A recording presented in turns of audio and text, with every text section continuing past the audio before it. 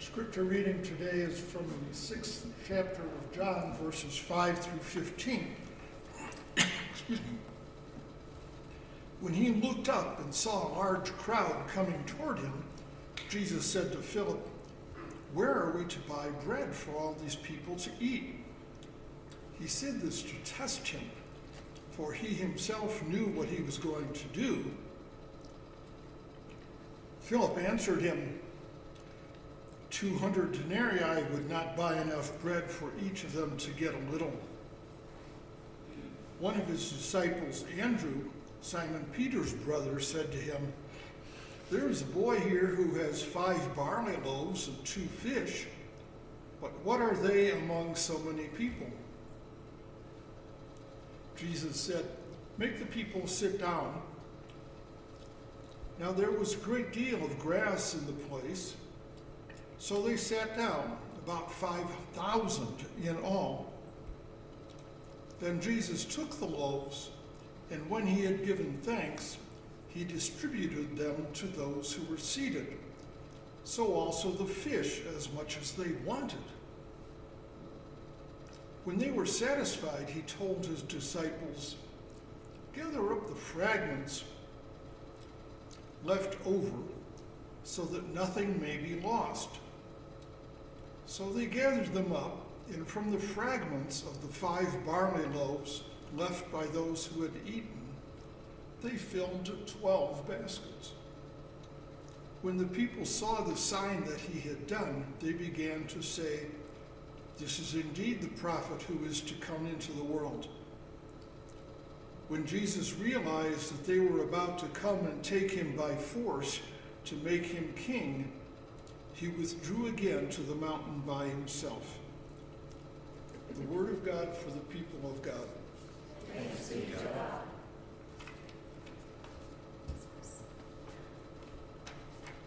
Let us pray. Holy God, send your Spirit upon us, that as your scripture has been read and your word is proclaimed, we may hear with joy what it is you have to say to us this day. Amen. I really hope you all had a good Thanksgiving. Did you? Good? Fair, at least? Yeah, good. We had a delightful Thanksgiving at the Dillon house. All 4 of our kiddos and their families were at our house. So if you're wondering, that was 8 adults, 2 moody preteens, 3 little girls, 1 baby, 3 dogs, 1 12-week-old puppy, and 1 grumpy cat, who did indeed scratch little girls that did not heed warnings about the grumpy cat. It was delightful, chaotic, messy, loud, and I miss it already. And I quote Jimbo, who, by the way, has had bronchitis this whole time, and I'm pretty sure he has pneumonia now. I'm sending him back to the doctor. After everyone left in a whirlwind of finding shoes, packing cars, giving hugs and kisses, coming back in for things that they forgot, giving another round of hugs and kisses. Now, when it was all over, Jim looked at me and said, "Now what?" After the celebration of the overplanned meals, the visits and the cuddles and the stories and the games and the laughter and the sharing of what we're thankful for and clinking cheers with plastic cups of sparkling cider, once it's all over, now what? What is left over after the holidays? Leftovers for many of us, right?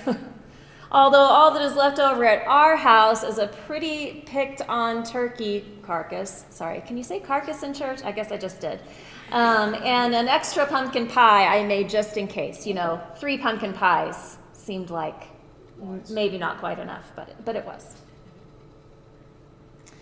Our scripture today is about leftovers too. Did you catch it? It's a small, deep detail, but it's so important in this story that we've heard 1,001 times. The crowd that has followed Jesus is hungry. 5,000 people. It's kind of what I feel like when there's all those people at my house and I don't like to cook. What do I do? They're hungry. What's going to happen?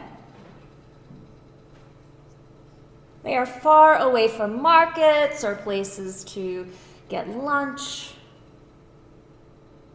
So Jesus sends the disciples out into the crowd to scout, but all they're able to conjure up is one small boy's lunch. But Jesus knows, the story says already, what he's going to do, and he invites everyone to sit down in the grassy place.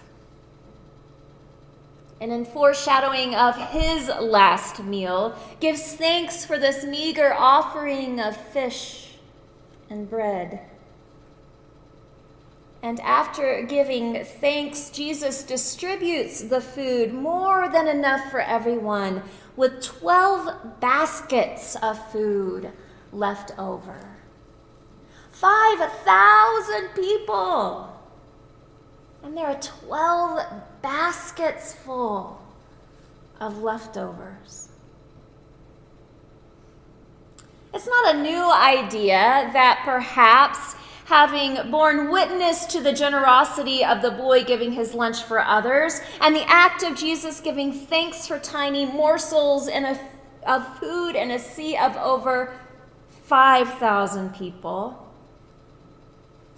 that the people in the crowd themselves might have been moved, transformed even, from people that were saving their own scrap of food to a community that was willing to share what they had.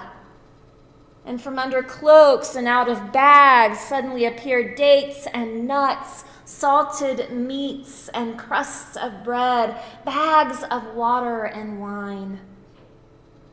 And together with the gratitude of Jesus leading them, all were fed with leftovers. If they had had tables to push back from, they would have, with deep sighs and belly pats, with satisfaction and thanksgiving, for a nurturing and filling meal.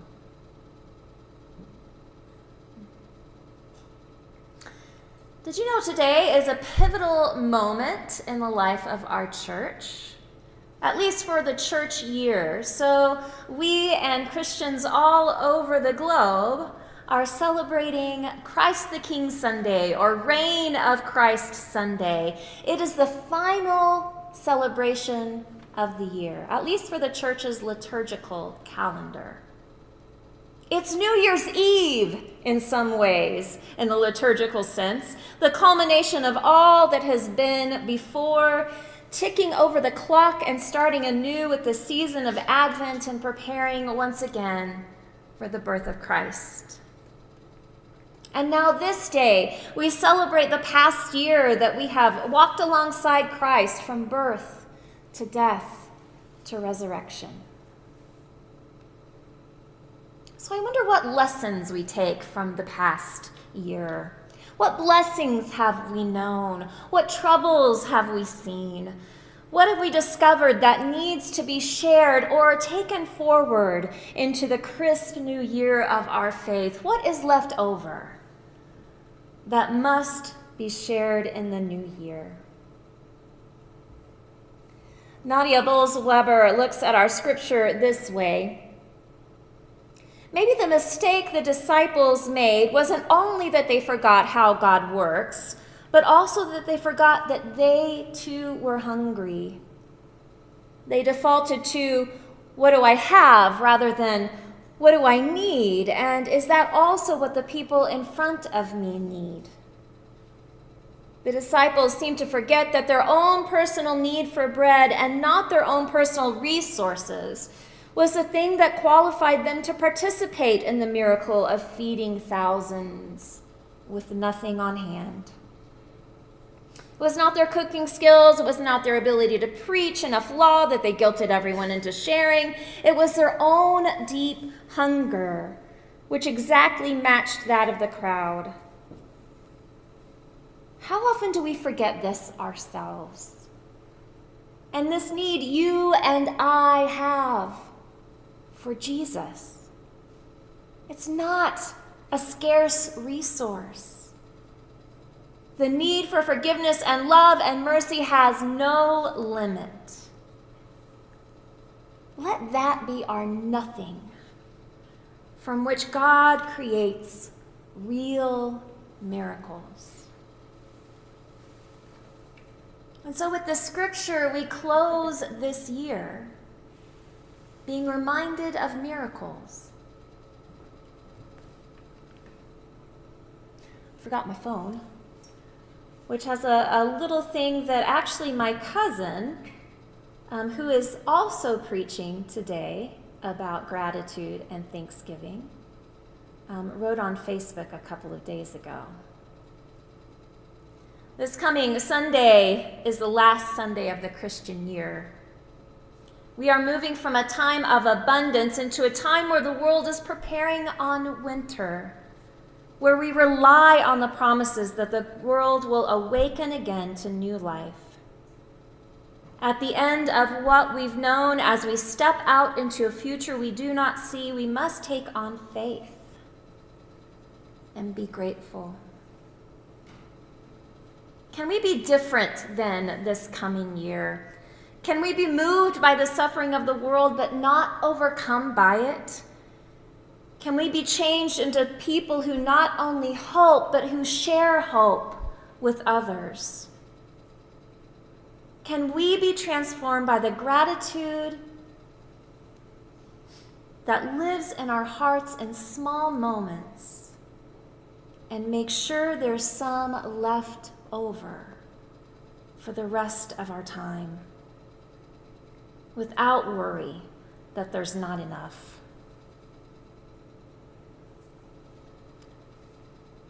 I share a prayer called On Gratitude. And I invite you to just take a deep breath and pray and listen. To pause and give thanks is to pay attention to the parts of living that bring delight, turn us from what destroys, and make life rich, whatever else may also be. This practice of intentional remembering helps realign our perspective with the whole truth of our lives. When bitterness or fear or grief become the whole view, gratitude points us to the beauty also, and the love, anyway, and the simple pleasures that surround our steady companions in life's complexities. We honor the sacred. We honor each other. We honor the earth and our creaturely companions when we remember this web of life that holds us, all its terrors, all its gifts. Gratitude paired with denial about all that calls for mending and repair will not satisfy for long.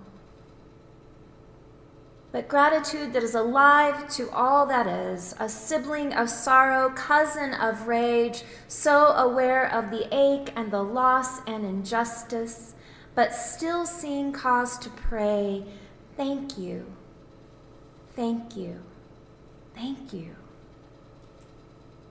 is to feast on the nourishment of God.